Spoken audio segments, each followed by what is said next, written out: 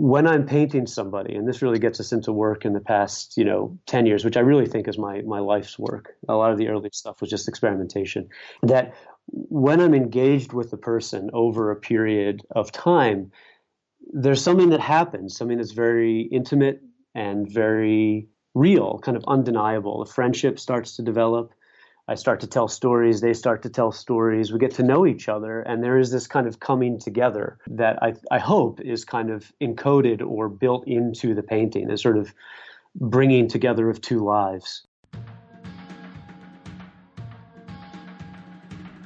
Welcome to the Studio Break Podcast. I'm your host, David Linaway.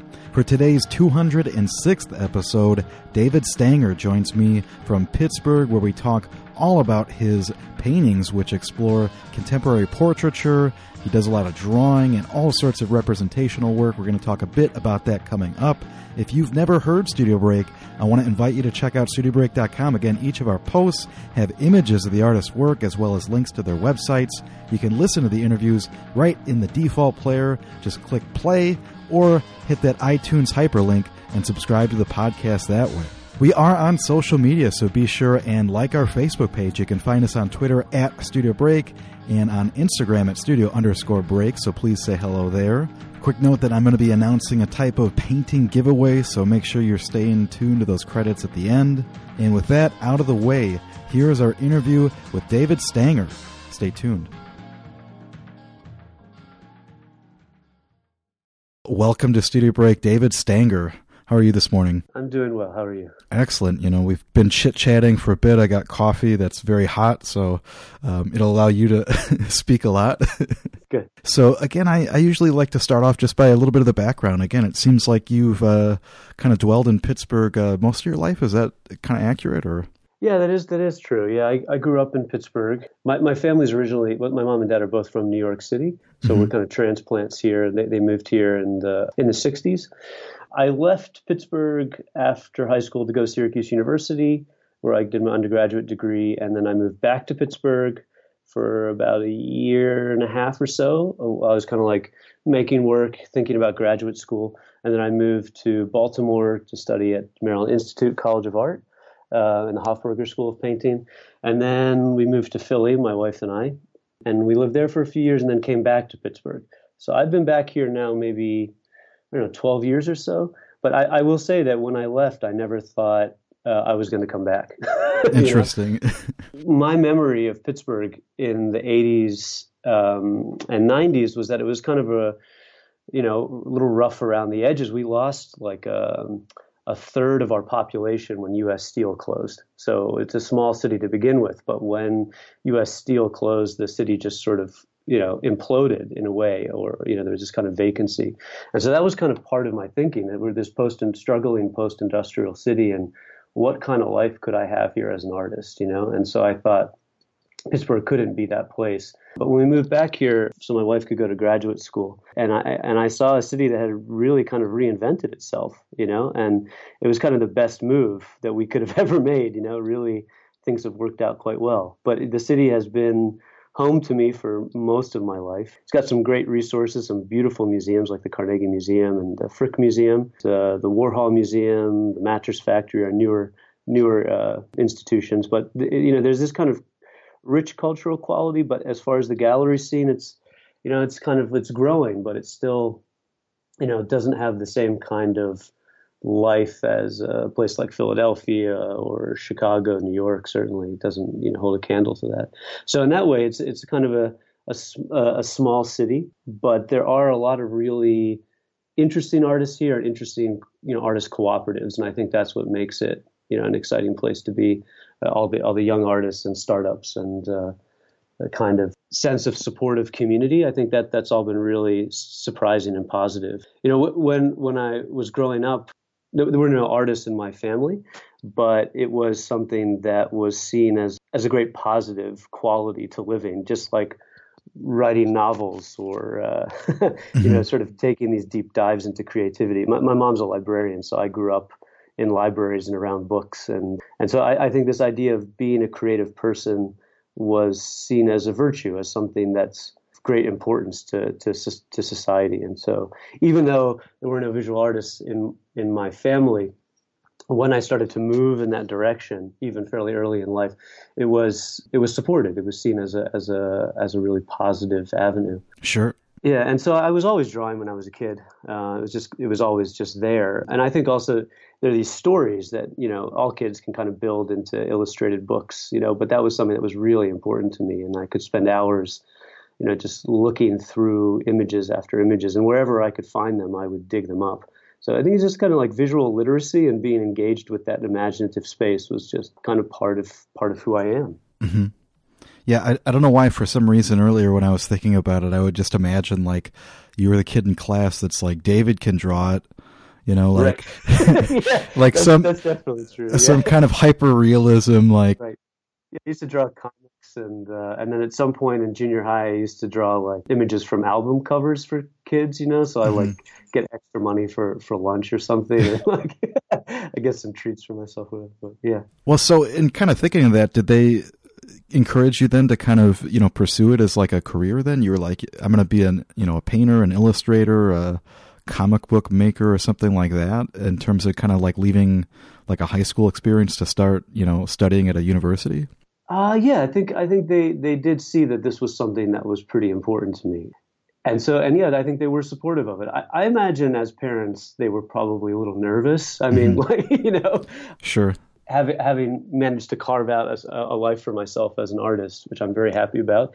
If my son, who's now 9, at some point decided he wanted to be an artist, I would probably pause for a second and be like, "Are you sure you want to do that?" And so I think they saw that it mattered to me, and so they supported it. But I'm sure there was some apprehension to some degree. I think part of it was that I just so strongly identified as an artist by the time I was in high school. I mean, this was just part of who I was. Now, what kind of career path I was going to take, I had no concept. I mean, like, how do you actually make a career as an artist? That wasn't something I really understood. I just knew that I wanted to do it.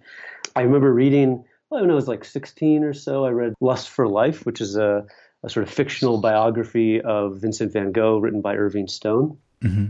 And it was based on the letters between Vincent and Theo. And that idea about sort of dedicating your life to the arts and to this kind of emotional, almost spiritual kind of devotion to images and the history of painting, that was really an attractive idea to me. But I would also say that there was something about being an artist that tied into this kind of concept of counterculture in a way, right? I mean, this idea of how tradition and expectations are sometimes in conflict with, in individualism. And I think like the idea that came through in Lust for Life novel was this idea of Van Gogh as a kind of, I don't know, mystic almost, he was this kind of mystical figure, a cultural mystic, like on the outside looking out, a visionary in a way. Mm-hmm. And all of that was like super, super exciting to me as an idea that we could live our life on this kind of, I don't know, quest isn't the right word, but a sort of a deepening of life through painting. And the other thing I would say that in high school, I struggled a little bit with depression. And so painting in a way kind of helped me to work through some of those things, not just as therapy, but as a kind of deepening of ideas so that I could kind of find a greater sense of purpose, a greater sense of clarity about my life. And I think I saw that same struggle in Vincent in a way. So that to me was like really pretty significant. It kind of gave me some sense of how I could shape my life. And then when I started visiting colleges, I went to Syracuse as a family friend had recommended this. Oh, there's this guy there. He's a painter. He's really pretty great. You should go check it out. But I didn't know that they were talking about Jerome Witkin, and I certainly hadn't seen his work before. But I went to visit, and there was a retrospective of his work up in the Syracuse University galleries, and I walked in, and I was like, holy crap. Okay, here I am. And this is kind of amazing. This is where I want to go to school, and I want to study with him. So that I think that also gave me a great sense of direction in life. And Jerome was a tough teacher. He expected a lot from us. And I think that kind of that work ethic and the professors generally, the culture there, we were going to like put ourselves into our work and really get something out of it, But Jerome used to ask us, how bad do you want it? Like, how bad do you want it as bad as Michelangelo? Do you want it as bad as Kathy Kollwitz? What's driving you? Make images that matter. And I think all of that kind of continued this idea that I had about how I could live as an artist. But it was also during that time when I realized I admired many of my professors there, and I realized that maybe, I could be a professor someday. And that started to get me to starting to think about, well, maybe, if I take the right steps, maybe I could be a professor one day too. And so I think that's really where it started. The idea of having a career in the arts started to merge with this kind of larger romantic concept of what it is to be an artist and contribute to the arts in some way. Mm-hmm, mm-hmm. Well, again, it's interesting for me because in my experience, the program kind of shifted away from representation and realism quickly. And I would imagine, some of those pitfalls or things that people, maybe more contemporary artists, in terms of just, experimenting with postmodernism or, conceptual art, kind of move past these things very quickly. Like what's realism? What's that about? I would imagine you must have just gravitated towards this and just used it as an experience to kind of really, push your skill set and what you could do with these materials that you were studying. Yeah, you bet. Yeah. I took figure drawing from day one all the way through, and so almost every day of the 4 years I was there, I was drawing the figure in some way. And I was painting abstractly for a little bit when I was there, and I took some video classes, and I was experimenting and trying different stuff. But figure drawing, or drawing the human likeness, was central to what we were doing. And I think that training, or more to the point, that education, or thinking about how the description of the human form through paint, through mark making, kind of plays out through history, and how we're kind of part of that dialogue. That is so important, and I'm really grateful that I kind of found myself in that circumstance, because I know a lot of people did not have the opportunity to study that. They like you said, they just sort of skirted right past it as though it's sort of water under the bridge. But there's this term that's thrown around in contemporary criticism, and I think Jerry Saltz might have been the first one to use it, where he talks about this idea of zombie formalism, right? Mm-hmm. That it feels like, abstract expressionist painting, for instance, right? But it doesn't have the same kind of complexity. It doesn't have the same kind of sense of life, under the surface. So it has all the trappings, all the basic markings of good abstraction, but it just is hollow. Mm-hmm. And I think part of that comes from the idea that, William de Kooning and Jackson Pollock, Philip Guston, they were all trained as artists in the way that we're describing it. Say they drew from life, and they spent time kind of struggling through that and thinking about Masaccio and thinking about, Delacroix and all of these kind of heavy hitters, and that informed their decisions as a painter. Mm-hmm. So like when they're making these kind of lyrical, figurative abstractions, it comes from the experience of looking at a form in space, and so that's something that's really important to me as a teacher too. And this idea of having my students look at objects, at forms in space, to react to a living person instead of a photograph, because I think if we learn just by drawing from photographs, then we kind of lose some of the experience of understanding form and space, as a kind of somewhat concrete example. In our freshman year at Syracuse, we all took foundation classes together. So we were all like very Bauhaus kind of structure. And so we all took classes together. And then our sophomore year, we sort of moved into our majors. And for me, it was painting. Other people went into illustration. And illustration and painting were very different programs at Syracuse. They were on different floors. And in our freshman year, we were all together kind of doing our thing. And then by the time we hit junior year, a lot of the illustration majors had been drawing from photographs and making really kind of interesting work, but they didn't have a lot of experience or the same amount of time spent drawing the figures. So that when we met each other again in junior or senior year in a figure drawing class, they didn't have the same kind of responsive, ability with the figures. Not to say that they couldn't, it's just that they had not sort of built that up over time. And I saw that as like a kind of a marker, like the way they were struggling through that. And so to me, pedagogically speaking, I saw that and I said, okay, here are two people that are both very talented, but, they have a different way of reacting to life and to drawing. And so photography is a tool, but it can also, I think, restrict kind of people's understanding of pictorial space. So, and again, I'm really thankful for having had that opportunity. I think also Jerome, when we were drawing the figure, it wasn't just a technical exercise. And also this guy named Gary Trento, I took a lot of classes with him. He's a really interesting figurative painter. And in a way, sort of like Philip Pearlstein paintings, a little bit tighter, a little bit more about the figure in an interior environment.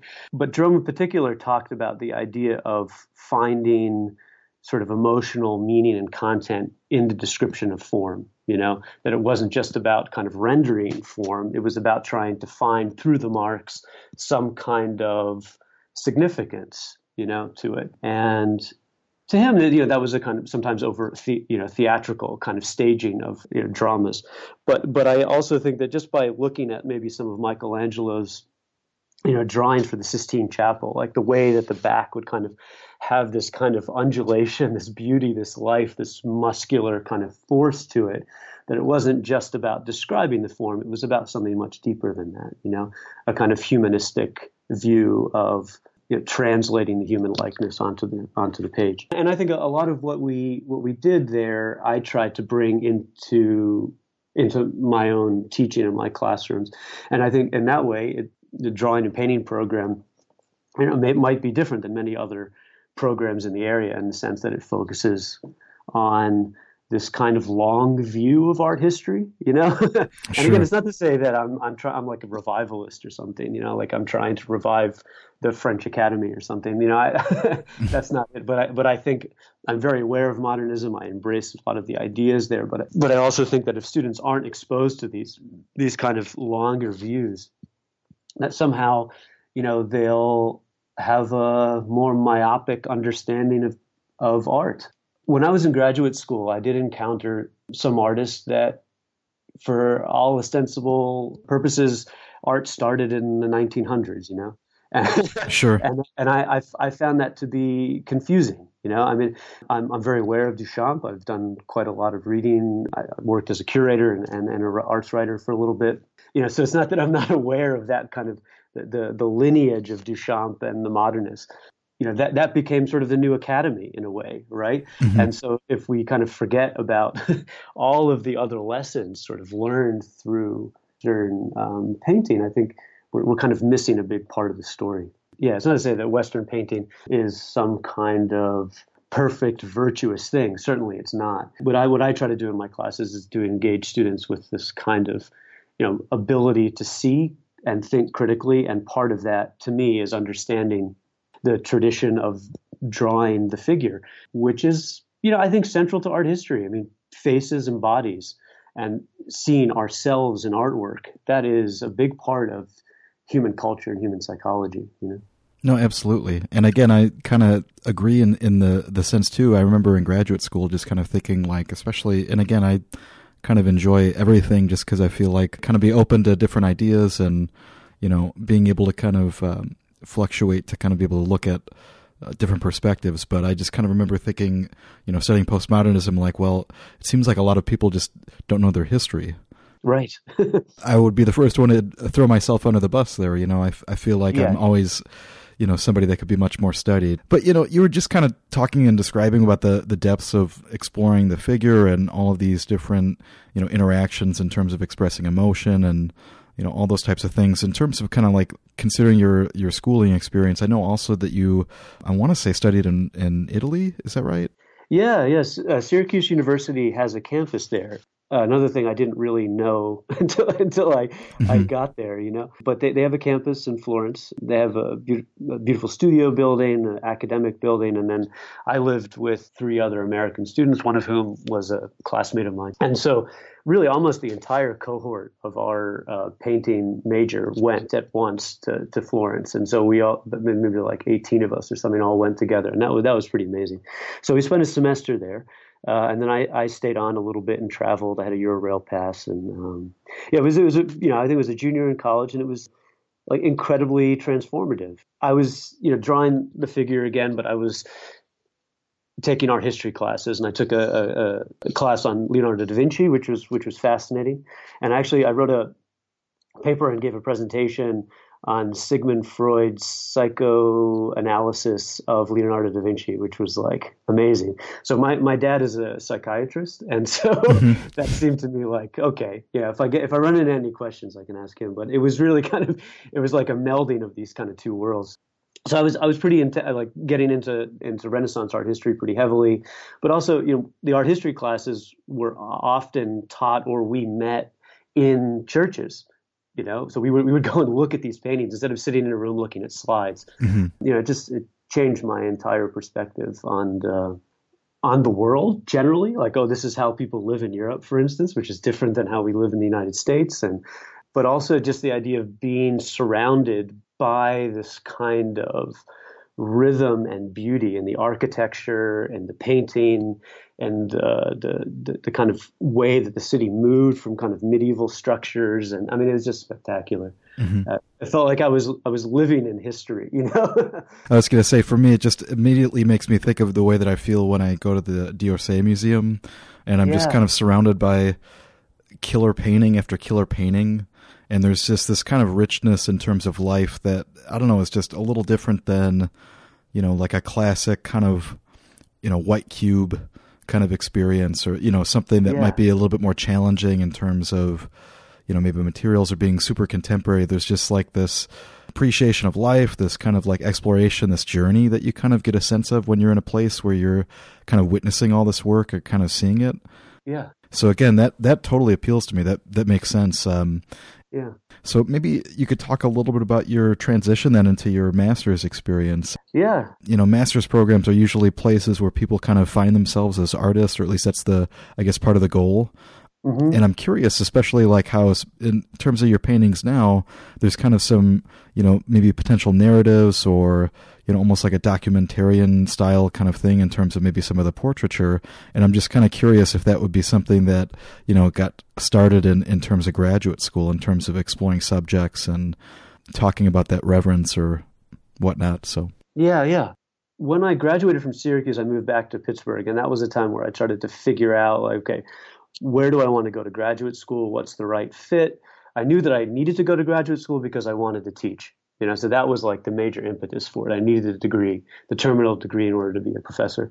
But I also wanted the time, and the focus and the kind of intensity of it. And so I looked around a lot at different schools. I went to Baltimore to visit the Hofburger School of Painting, and Grace Hartigan at the time was the director of the program, and she had really started it some 30 years prior to my involvement when she moved from New York. And Grace Hartigan was this sort of part of the abstract expressionist movement, sort of second generation abstract expressionist movement. But she had already been in major collections and been in major exhibitions, and she's kind of a powerhouse. And the interesting thing about Grace is that she's largely a self-taught artist. So she went to sort of like evening classes, but mostly she learned to paint through getting to know all of the major players in the New York art world at the time. And so she kind of like found her way through it, which I find really interesting. But I was really inspired when I met her. She had some really interesting and thoughtful responses to my work. And I thought it's a small program, which was appealing to me. I think that at the time, it probably is still that way, they were accepting 7 students a year. So 14, 15 students would be in the program over the 2-year period. And I kind of like that, the intensity of it, but also how she was really emphatic about the fact that this was a painting program, that we were going to be exploring painting, as opposed to an interdisciplinary program where some people were painting and some people were doing installations and whatever. And at the time, I wasn't exactly sure, what my artistic voice was, because I should say also that in that year in between undergrad and graduate program, I was doing some installation work, and I was doing some pieces that were inspired by my friends who were architects. And I was really even thinking about, for maybe a month or so, I started to investigate whether or not I wanted to go to graduate school for architecture, but that was just a blip. Sure. just a thought, And so the point is, I have curiosity about a lot of things in the arts. And as a viewer, I don't really discriminate between mediums, I can be inspired by all kinds of things, So part of that is like, in a pluralistic art world, how do you find your voice, or how do you keep your inner compass? And I felt like the sense of focus and direction and intention in the program was helpful to me, and I liked that. I responded to it. But the curious thing about this is that because Grace is a self-taught artist, some of the technical questions that I had about making paintings, about glazing, about scumbling, about qualities of light and pigments and all of these kind of ideas, these weren't things that I necessarily was going to get from her. I was getting other things about like big picture ideas, Mm-hmm. the sense of history in painting, or the sense of trying to find, again, that sense of, ineffable kind of resonance or power in a painting. That was something that I really gained from her. And so in graduate school, I started making some really, I don't know how to say it. They were these kind of experimental pieces. So when I got there, I was making kind of large expressionistic paintings. Some of them were like 5 by 8 feet, lots of paint, bodies, gestures. I was really inspired by Michelangelo's Battle of the Lapis and the Centaurs, which is this early low relief sculpture that he made, where there were these figures kind of embroiled in some kind of struggle. And so a lot of the paintings in that time were built off of that idea about bodies kind of interacting with each other. And then I started to make these paintings that were kind of prints, actually. And so I would work on a painting, a gesture, a figurative gesture. And then usually there were 2 panels, sometimes more, but generally in pairs. And then I would take the painting that I was working on, which had a lot of paint on it, and I would fold it or press it into the other panel, and they would make a sort of mirror image of each other. And I would work back and forth into both panels, kind of pressing and pulling them apart until I wound up with this kind of amalgamation, this Rorschach kind of image, mirror image kind of thing. And so I was making these kind of mirror image pieces for a couple of years, really. At a certain point, they started to really kind of close off for me. I mean, they were interesting as an initial investigation. I liked the idea of the print. I liked the idea of the multiple. I liked all the kind of strange things that would happen in the process of pressing and pulling apart. But they started to become really problematic for me because I couldn't get any nuance out of it. I couldn't really say what I wanted to say. And I started to realize that the kind of formal issues that had at once inspired me, this idea of kind of a calculated chance, the kind of pressing and opening, that was in some way restricting my ability to say what I wanted to say. So that's when I started to turn more towards this idea of sort of thinner paint, getting control of edges, starting to look towards the subtlety in faces and expressions as opposed to just some kind of large gestural kind of hulking mass of paint, a kind of implied form. I wanted to get more into the specifics because I felt like, to me, that was more personal. It was richer, and it spoke to, instead of generalities and kind of universals, into something that was about the individual. And the individual, to me, that's where the stories were. So I was, I think, working from an art critical perspective. How do these things function from an art critical perspective? And I think that's the influence of graduate school. But moving more towards the idea of the personal story and how that can kind of open up an entire universe in a way. I also felt in graduate school, because there was all this kind of pressure to connect to critical theory and be sort of, to some degree, aware of in studio practice or make nods in studio practice to critical theory, that the sort of critical theory started to interfere in a way with my painting practice. And at some point, I felt like I needed to kind of, move away from all of that kind of sense of objective distance and start to, pull people into this pictorial space, or more to the point, to be influenced by them, So I think that's one of the interesting things about portraiture is that when I'm painting somebody, and this really gets us into work in the past, 10 years, which I really think is my life's work. A lot of the early stuff was just experimentation. That when I'm engaged with the person over a period of time, there's something that happens, something that's very intimate and very real, kind of undeniable. A friendship starts to develop.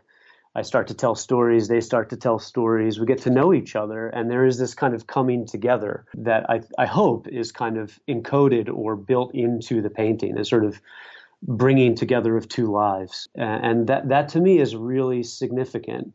It's significant culturally, socially, and personally. You know, this idea about there's something radical about slowing down, Mm-hmm. something radical about getting to know people as they are, not as we expect them to be through some kind of cultural lens. You know, so to me, it's a kind of stripping away of that. Many people know about Maria Abramovich and some of her performances, and one of her pieces that she did at the Museum of Modern Art is she sat down at a table and invited visitors to the museum to sit down in a chair across the table from her, and then they make eye contact with each other for a period of time.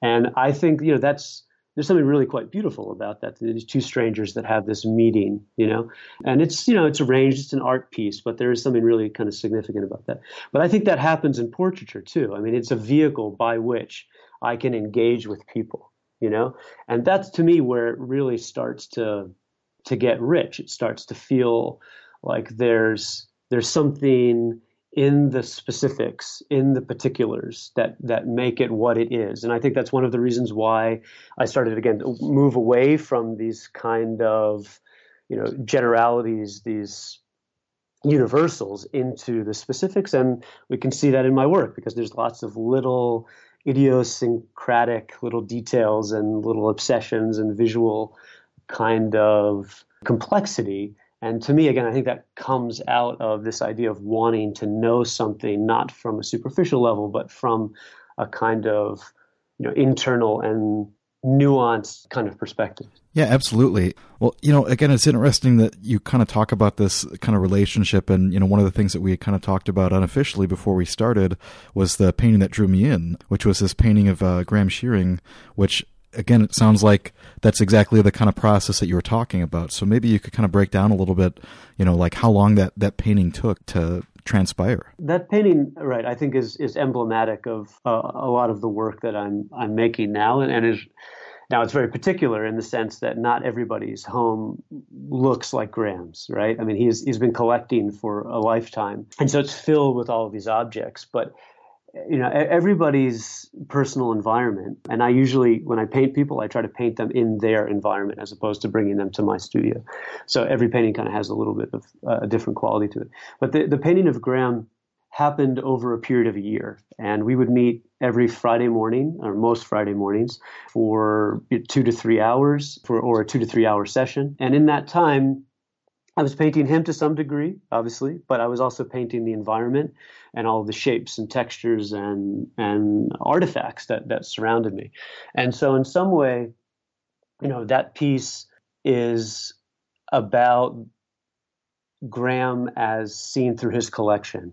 And so the heads, all of the heads on the table in the foreground, were in a way arranged by Graham. And he wanted these things to be seen or be present in the piece. So when you're in the home, one of the first things that struck me when I visited his house was that human likeness gets intermixed with all of the images of faces and paintings on the wall and sculptures. And so there's this idea about, you know, this kind of psychology from moving from an artifact into a real person. And so to me, it was about sort of tying Graham into that kind of sort of pictorial universe. So he's kind of lost in the space, but also very present. I mean, that was part of the idea. And so when I started the painting, I started with sketches. And then slowly I started to build this kind of loose underpainting. And so I never start a painting with a really fixed composition. I have clear ideas about where I want to start, but I allow the painting to kind of move and shift. So I don't start with a really strict or tight underpainting. I allow the painting to kind of evolve and change. And some of the objects on the table, actually, because he lived there and it was over a very long period of time, would actually move. And so I would have to kind of, you know, work with that or reorganize things, but also understanding the way the light changed in the space. But I wanted it to be, you know, about this sense of kind of fullness of a life lived in the arts. And, you know, it's a very inspiring place to be. Graham's an art historian and an arts writer, was an art dealer for a time. And I think he has this kind of really attuned eye. And so a lot of the conversations that we had revolved around art and artistic practice and, you know, getting to know each other through discussion about art and life. Well, and so I guess from a technical perspective, I'm curious then too, in terms of like allowing the underpainting to kind of shift and all that. I'm assuming then you're kind of working like lean to thick. Right. Yeah. Sorry, when I look at this, I just kind of am like baffled, you know, like I'm just like, I know how I paint. Right. It's very different, you know what I mean? So like, it's just so much of a different process. And so I'm just kind of fascinated to think about how, you know, an object can entirely shift, or, right. you know, how you kind of plan to kind of work through it in stages, even if you're kind of, you know, working from lean to fat and, you know, kind of like allowing for all these kind of glazes. Right. It's interesting. Like, are you able then to kind of work on the entire painting, you know, at the same time, or are you kind of, you know, working and refining each area until you kind of work through the whole thing and then just start over that process until eventually you feel like you're home? Yeah. The idea of painting for me is about developing a way to change my mind, you know? And so when I started into this process of tight figuration, a rendering, I had to kind of really think through some of my earlier education, but then kind of think, well, maybe there's other ways to do this. And so one of the processes I use to be able to change my mind is glazing and scumbling. So I will sometimes take an area, a section of a painting, sometimes the whole painting, but a section of a painting, and glaze it back. That means I'm darkening everything, so from the lights down to the shadows. And now that glaze could have, you know, a couple of colors mixed into that, but I'm starting to work with medium, and that kind of allows everything to kind of darken, to gray out a little bit, but I lose edges, I lose some of the, you know, sharpness of the painting in a way, and then I slowly start to build that back out. But I would also say that at the end, and that means to kind of sharpen from the kind of soft edges. And that allows me the ability to kind of reshape forms. But I would also say that usually at the end of each session, I will kind of blur things down. If I'm not sure about it, I'll kind of soften the forms. And again, that gives me the ability to kind of shift those edges around. So instead of committing to an edge from an early stage in the painting, I allow that edge to be kind of open and porous and kind of foggy in a way, and then slowly I start to articulate it. So there's this idea of kind of pushing and pulling, and I'm very willing to get rid of big passages in the painting if they're not working. And that's like a really important thing to me, because when I went to Italy, for instance, to backtrack for a second, I would look at these like a Pontormo portrait in particular. There was one that really struck me, and I thought, this guy got the drawing right from the beginning. Like the underpainting is visible, and he kind of built his lights down into the underpainting. And so there must have been some kind of exactitude. It must have been just right from the beginning, you know? And so I thought, well, okay, drawing, that's the way to do it. I've got to really get my drawing right so that when I start to build my lighter forms on top of it, everything lands in just the right way. And so I tried to make paintings that way, and invariably I would screw something up, right? Because that's the process of painting.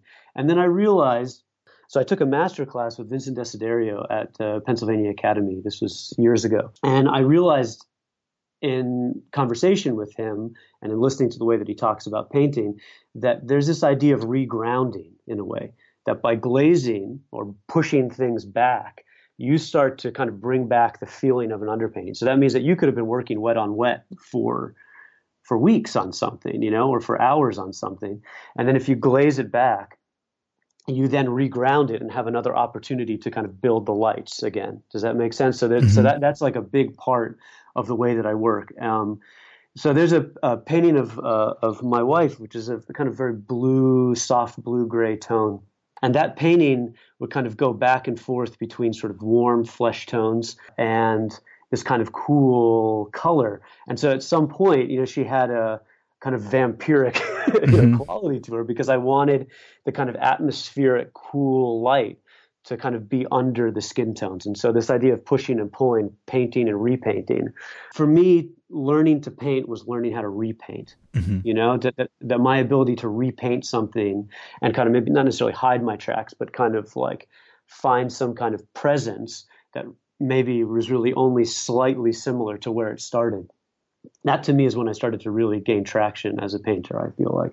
Yeah, so again, that idea of glazing and scumbling, or building darks over lights or light over darks, and that kind of interchange between sort of transparency, semi-transparency, opacity, wet on wet blending, slowly starts to bring everything into focus. So I kind of feel like it's this kind of slow kind of tightening in a way, or I get closer and closer to the target as the painting evolves. And that target isn't necessarily, I didn't maybe see it in the beginning. That's the other thing, is that when I started painting, I may have a general sense of what I'm after or what I think is the right approach to a piece.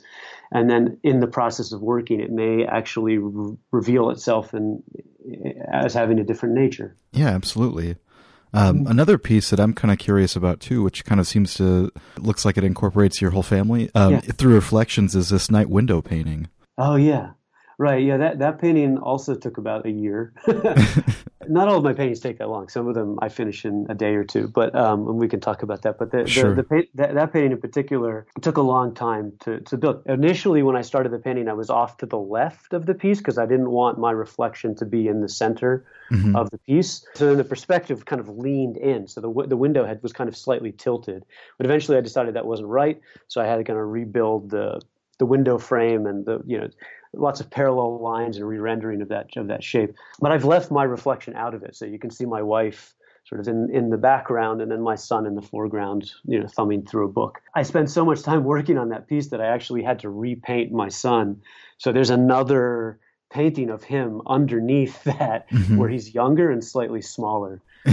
And so he grew, and so I changed it. And you can kind of slightly see where the edge of where his head used to be. But yeah, so that painting evolved over a long period of time, and there's a lot of glazing and scumbling, and the sense of like reflection, sort of opacity and transparency. That was something I really struggled with. But I think the transparency of glazing and scumbling is what makes it work as a painting. And that if I had tried to paint it just wet on wet, I probably would not have gotten the same kind of sense of life out of it. So to me, indirect painting gives this really beautiful range of values and a range of colors and complexity that I personally can't find when I'm working sort of a la prima or wet on wet. There's a different kind of approach to thinking about color and form. Well, and there's a nice kind of, reflected surface that almost kind of acts as a mirror. And I kind of like the way that then your family's incorporated that, and again, slightly different than where you started, right? Yeah, very, very much so. Yeah. Well, so are there other, paintings that are kind of significant to you that you'd like to highlight? Sure. So one of the more recent paintings that I really love is a painting of my professor, Jerome Witkin. I'd had the idea for years to paint his portrait, but I didn't, I guess, in a way, have the nerve to do it in a sense, because here I am, painting this artist who I really greatly admire and who was my teacher. So, but I wrote him a letter, and we had corresponded. He's actually one of the only people I write letters to. I mail these things, but I have years of letters of correspondence. And he's been very generous in that way. So I wrote him a letter and I asked him if he would be willing to do this. And he said yes. And so we drove up. My wife and son came with me, made a trip out of it, sort of vacation. But I spent 2 days in his studio starting the painting and talking with him. We worked almost 8 hours each day, which again was very generous. But here I am in his studio, surrounded by all of his paintings, and I was like, oh my God, okay, where do I start? I just had to kind of inhale and kind of try to focus and get into it. But we talked almost the entire time, and it was fantastic. And to be able to get to know him, as an adult, as a painter in my own right, was really something I'll never forget. And so the painting kind of evolved from a couple of drawings, and then I started the painting there in person, and then I finished it from photographs and from the sketches that I had.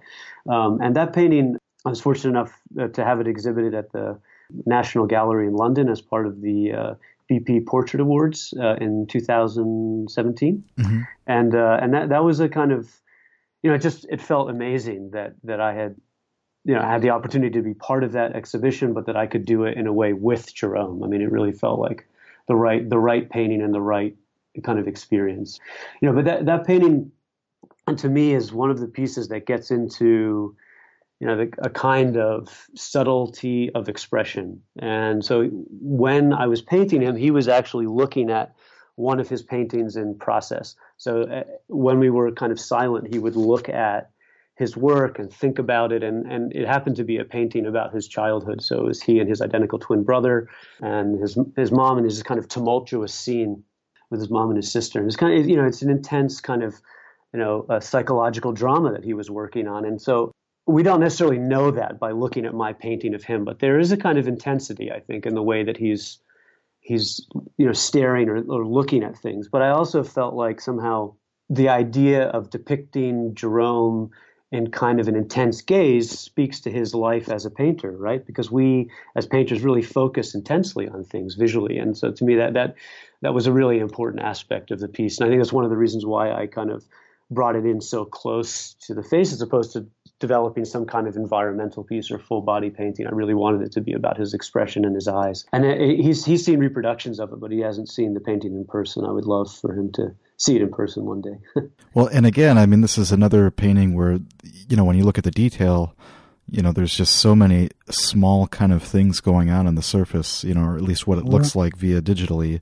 Right. Again, is that like a lot of pressure too, to kind of figure out how to solve something that you might normally want to have a year for? Or 16 hours is a lot of time in a short amount of time, but still. Right. Yeah. There was, I worked on that painting for, weeks of time. And the other thing too is that because I teach, I'm not always in the studio every day. And so it's hard for me to gauge how long I spend on something, Mm-hmm. But yeah, I spent, weeks, if not a month of time working on that painting. And so that came from the photographs, of course, but it also came from the drawings that I had made. In the drawing, I can get a lot farther in a drawing in a short period of time than I can in a painting. And so, but it was also about kind of pushing and pulling it. And one of the tricky things about portraiture is that there has to be some degree of accuracy about it. There's this kind of sense that I wanted the eye to be in the right place. I wanted the shape of the nose to be his nose, not just a nose, Mm-hmm. And I think, kind of working edges and shifting things. When we're rendering as painters, sometimes we get that kind of brain zoom where we focus intensely on one small area. And that can be problematic because sometimes it starts to separate out from the rest of the painting, So this idea about working quickly, that's one way to kind of, look at the whole painting. But in my way of painting, I need to slow down and paint a specific section, So I might spend a whole session kind of working an eye socket, say, Mm-hmm. And so how do I make that work with the skin of the body, that the skin of paint somehow is consistent like the skin of the body? And again, that to me comes through the idea of glazing and scumbling. These are unifying methods of unifying surface or kind of losing something and then kind of pulling it back out. Again, seeing the forest through the trees or the specifics as it relates to the larger piece. But yeah, I think I'm after a really kind of specific sense of resonance. And in some aspects of the painting, it's let's say the painting of Graham Shearing, for instance, there are passages in that painting that are actually quite loose and not intensely descriptive, but there are other areas that are really tightly descriptive. And what's curious about that is that psychologically we have this effect. If we see something that's really tightly rendered, it affects the rest of the painting as though every part of it has that same level of detail.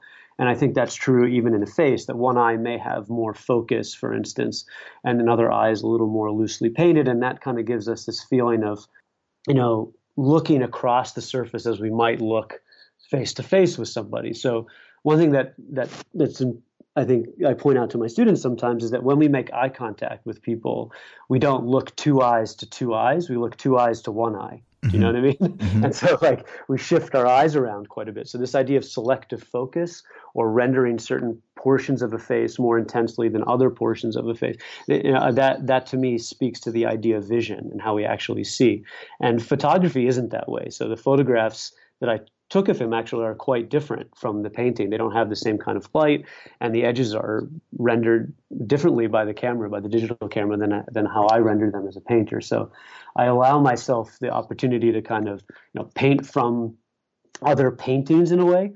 Like I'm inspired by how, Titian handles an edge or something, or the way that they handle color, and that kind of sort of has an influence in the way that I make decisions, even if I'm looking at a photo. And are the drawings then, you kind of mentioned that you kind of are able to work through them pretty quickly. Is that something then that kind of serves as a way in to kind of decide what it is that you want to, if you want to invest, weeks and weeks into something? Yeah, exactly. Right. I think that's a really good point, because there is this idea that, okay, if I'm going to work on something, I know it's going to take me a year. Right.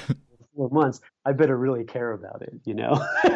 And you're right. So drawing is that way. And I have lots of drawings that never see the light of day. I have flat files filled with drawings that maybe I thought were a good idea, but weren't, you know? And other times I have an idea that in my head, I'm sure I'm not alone in this, but I have an idea in my head, but I'm not quite sure how to make it a painting, you know? And sometimes that evolves over time. So I may have an idea from a couple of years ago and I'm like, yeah, that's the way that I want to do this. And so it's this kind of continuum. It's this kind of ebb and flow. And I often have more than one thing going on in the studio. And so I bounce back and forth between several pieces. Sometimes that can get me into trouble because if I have too many paintings open at once, you know, sure. I just feel like I'm constantly working, but, you know, only small things are happening. But yeah, the drawings are a way forward. Yeah. Yeah, I mean, it seems like a nice way to kind of be able to explore then so that you're not always kind of intensely focused on resolving this kind of one thing. That's right, yeah. And again, I would think that would also kind of relate then to some of the other studies like the landscape paintings and, you know, things that are kind of maybe, I don't know, I mean, because you have maybe one landscape painting in your, you know, paintings area, but then you have a number of these smaller kind of studies. Is that something kind of like that experience of being in Italy where you're just kind of soaking it up and trying to, you know, resonate with this landscape and then try to at the same time not get sunburned? Yeah, there's definitely that issue. Yeah. Yeah. So several of the paintings there are made in Civita Castellana, which is where Israel Hirschberg has his summer Jerusalem Studio School program. Yeah, they were made. I was there for 2 weeks, and they were made fairly quickly. And I had made some landscapes prior to that, and this was 3 years ago or so. But I hadn't really kind of, you know, invested myself in landscape painting in a serious way. And that program and my experience there as a resident really started to open up my thinking about the possibilities of landscape. And then we take trips often to Block Island, Rhode Island in the summer. And so I started making paintings there. And then slowly I started to move into making paintings of Pittsburgh. And the painting of the Allegheny River, which is a larger painting and a more sort of finished piece, meaning there's a lot more kind of complexity to it. Maybe finish isn't the right word because, you know, the shorter time period of a painting doesn't necessarily mean that it's less or more finished, but it's a more involved painting, maybe is the way to say it. That was actually a commission by a local architect. And I think that, you know, my understanding of landscape as a motif is really starting to expand in my work, so that I have several landscapes of in and around Pittsburgh that are developing in the studio, and they're more along the lines of the Allegheny River painting, where I go back to the same site time and time again. Instead of having to work through something in 1 or 2 sessions, I had the luxury in a way of going back to the site and revisiting the place. And to me, then the landscapes are starting to become a little bit more like my portraits or my figurative pieces, where I can kind of return to a subject again and again. And again, there's this kind of sense of desire of a deepening in a way, of getting closer to something. And yeah, so I think the landscapes are kind of moving more in that direction. Well, and it's interesting because then it seems like you've got a lot of these different, you know, avenues of exploration, and then at the same time by kind of, you know, exploring things through drawing or, you know, through doing studies, you know, it kind of allows you to decide what's going to be really developed. And I would imagine then there's probably a lot of stuff that you have that's in that process still that, you know, we're going to see 6 months from now, or, you know. Yeah. So, yeah, absolutely. That's right, yeah. At this point, I have 5 paintings that are kind of open, I would say. You know, I don't often kind of share works in process, in part because I'm kind of mired in them. I'm thinking about them. They're kind of evolving. And maybe I should show more kind of process stages of things, but usually I kind of let them out into the world after they've been done for a period of time. You know, so it's not even like I finish something and then there's that day I declare it's done, and then I send the image out into the world. You know, I really feel like, you know, it's a kind of slower process. And sometimes after a month of sitting there in the studio, I may reopen a painting because I realize that it isn't where I want it to be. So having time to do that is really important to me. Yeah. And again, it kind of speaks to this, you know, relationship that you have with, you know, all your subjects. It seems like, you know, it's not a first glance, essentially. It's kind of like this, you know, deep investigation. Yeah, that's right. I think that's really important to me. And to me, that makes it a really valid and great way to spend my time in my life, sort of getting to know things. And I think painting, just like a novelist or something, like might say to themselves as they develop the characters in their novels or as they develop the visual world that their characters inhabit, that there's this kind of deepening in complexity. And the more that writer works, the richer that world gets. And that's actually something that Grace Hardigan used to say to us in graduate school. She'd talk about the idea of painting a world, like what is that world? And in her world, it was a much more abstract kind of pictorial language. But there is a kind of world that certain painters find. And I think I'm still maybe looking for that, or maybe I found it, who knows, but I think there's this sense of a kind of a voice. Like we know certain painters' work as soon as we encounter it. And that's because that the light, the texture, the color, the form, the content is all kind of merged in this indivisible thing, and I think to me that comes from this kind of deepening of an investigation or putting yourself into it. And there is some degree of kind of obsession, I think, that comes with this, the idea of wanting to see something or desiring to make something. But also I think there's a kind of coded language in paint, the kind of index that there's a kind of thread that runs through it. So I'm very inspired by Antonio Lopez Garcia. I'm very inspired by Jerome, of course, by Israel Hirschberg, by many people that I've met. But I'm also really inspired by artists that have died a long time ago, Sure. who culturally are, worlds apart from me. But there's something about the kind of human spirit that lives in their work that I feel I can connect to. So when we go to museums as painters, we read these things not just as cultural artifacts, but as kind of, borrowing the eyes of the artist who made it, that we get to see the world through their eyes, or that sense of connection to people. And so to me, painting is a way to do that, literally connecting me to other people through the process of portraiture, but also sort of connecting me to the world as an observer, as somebody who wants to be open to experience in a way. And I think landscape really does that. It starts to bring us out of ourselves into the world, but portraiture does that too, because it's about not just about me, it's about the identity of the person that I'm painting. It's a kind of biography in a way. Yeah, absolutely. Yeah. Well, so is there anything that's kind of coming up in terms of exhibitions or, things that you're particularly excited about in terms of developing, maybe down the road or in the near future? I just wrapped up an exhibition at the Westmoreland Museum of Art where I had a couple paintings in an exhibition called Artists Who Teach, which is a really fantastic show. So I'm just kind of coming down from a couple of exhibitions. I don't know, maybe 3 years ago or so, I was in like 12 shows or something in a year, and it was too much. It was great. I'm glad I had the opportunity, but I started to feel like I was painting towards opportunities as opposed to just painting. So I think my plan for the next year is to sort of be in the studio working intensely. And I have in mind a solo exhibition. That's my hope, when I can kind of wrap up, especially a series of paintings that I've been developing over the past year here. So my hope is to kind of find the right venue or venues to put the solo work out there into the world. But I just finished building and renovating my studio, which is kind of an amazing thing for me. It was our 2-car garage, and I worked with a local contractor to help me with some of the heavy lifting, and then I did some of the work myself.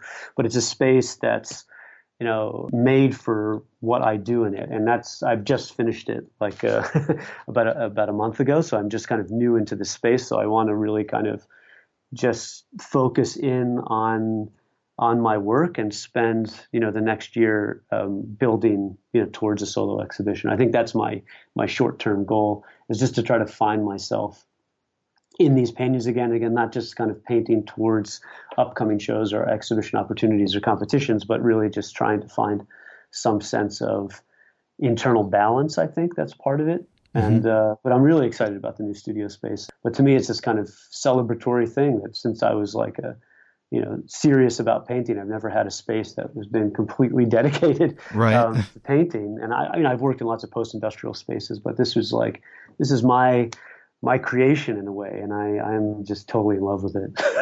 and it's super inspiring to be in the space. Well, and so obviously people can go to davidstanger.com to see some of your work. Again, I know you're on Instagram, but what's your handle so that people can follow you there? At Instagram, it's at Stanger David. And you can find me on Facebook also. I'm pretty accessible. All of my posts are public. So, and I find that, sort of sharing work in this community is a really great thing.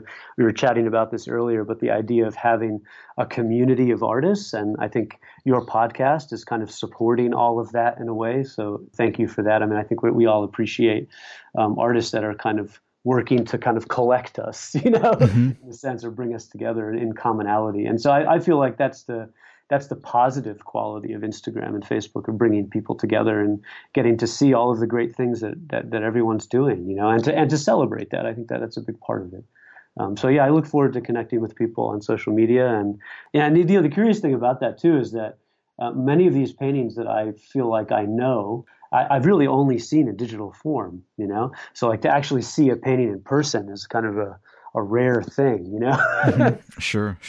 But yeah, I mean, I think again, it's better that we can share what we're doing and feel like we're part of a sense of community. And again, I think painters tend to be insular people, or appreciate kind of quiet, alone time in the studio. But again, there's something nice about being connected to others, and Instagram and Facebook are great ways to do that. Absolutely. I was going to say, I'm glad that I managed to reach out, experiencing your work in the same way. And, I just really enjoyed this conversation, and thankful that you took the time, and, thanks for coming on and talking to me all about your work. Sure. Thanks for having me. I really appreciate the opportunity, and hopefully in the kind of rambling, meandering discussion that it may, it makes some sense or allows people to understand my work a little bit better. But thank you again for the opportunity. I really appreciate it. And I'm glad we had the chance to get to know each other. Hopefully we'll have a chance to meet in person one of these days. Absolutely. Thanks again to David for joining me. You can check out his artwork at davidstanger.com, and be sure to follow him on Instagram at StangerDavid. If you enjoyed today's episode, please check out our archive on StudioBreak.com. Again, each of our posts have images of the artist's work, as well as links to their websites and these lengthy interviews. You can listen right there in the default player, or just hit that iTunes link and subscribe to the podcast. That way you never miss one. Of course, if you want to leave us some feedback there, it's always great to help other people find this. You can also do that, of course, by sharing. So please do that, since it's the holiday season. We'd really appreciate it. Be sure to follow Studio Break on social media. So like our Facebook page. You can find us on Twitter at Studio Break, and of course on Instagram at Studio_Break. We do preview some of the guests coming up, so if you've got questions, leave them there. And of course, we are going to be doing some live videos right before on Instagram, so please be sure and say hello, check in. Again, thanks to Jen Gulgren and Erica Hess for checking it out. As always, thanks to Skylar Mail, who provides the music to Studio Break. You can check out his artwork at skylarmail.net. If you'd like to see some of my paintings, please visit davidlinaway.com. I have a sale going on right now through December with free domestic shipping on tons of different bodies of work. Again, paintings start as low as $150. So if you need something for your home, please check it out. And now for that announcement, I'll be giving away a free painting. Temporal DQ2 will be given out to an Instagram follower who follows me, Studio Break, as well as tags some friends and leaves a comment on that painting. So check it out at David Linaway on the Instagram feed. Just go there, leave some comments, and hit it up. You can also find me on Facebook and, of course, on Twitter at David Linaway. And with that being said, you've listened to another episode of Studio Break. Hope that you enjoyed it. We'll talk to you real soon.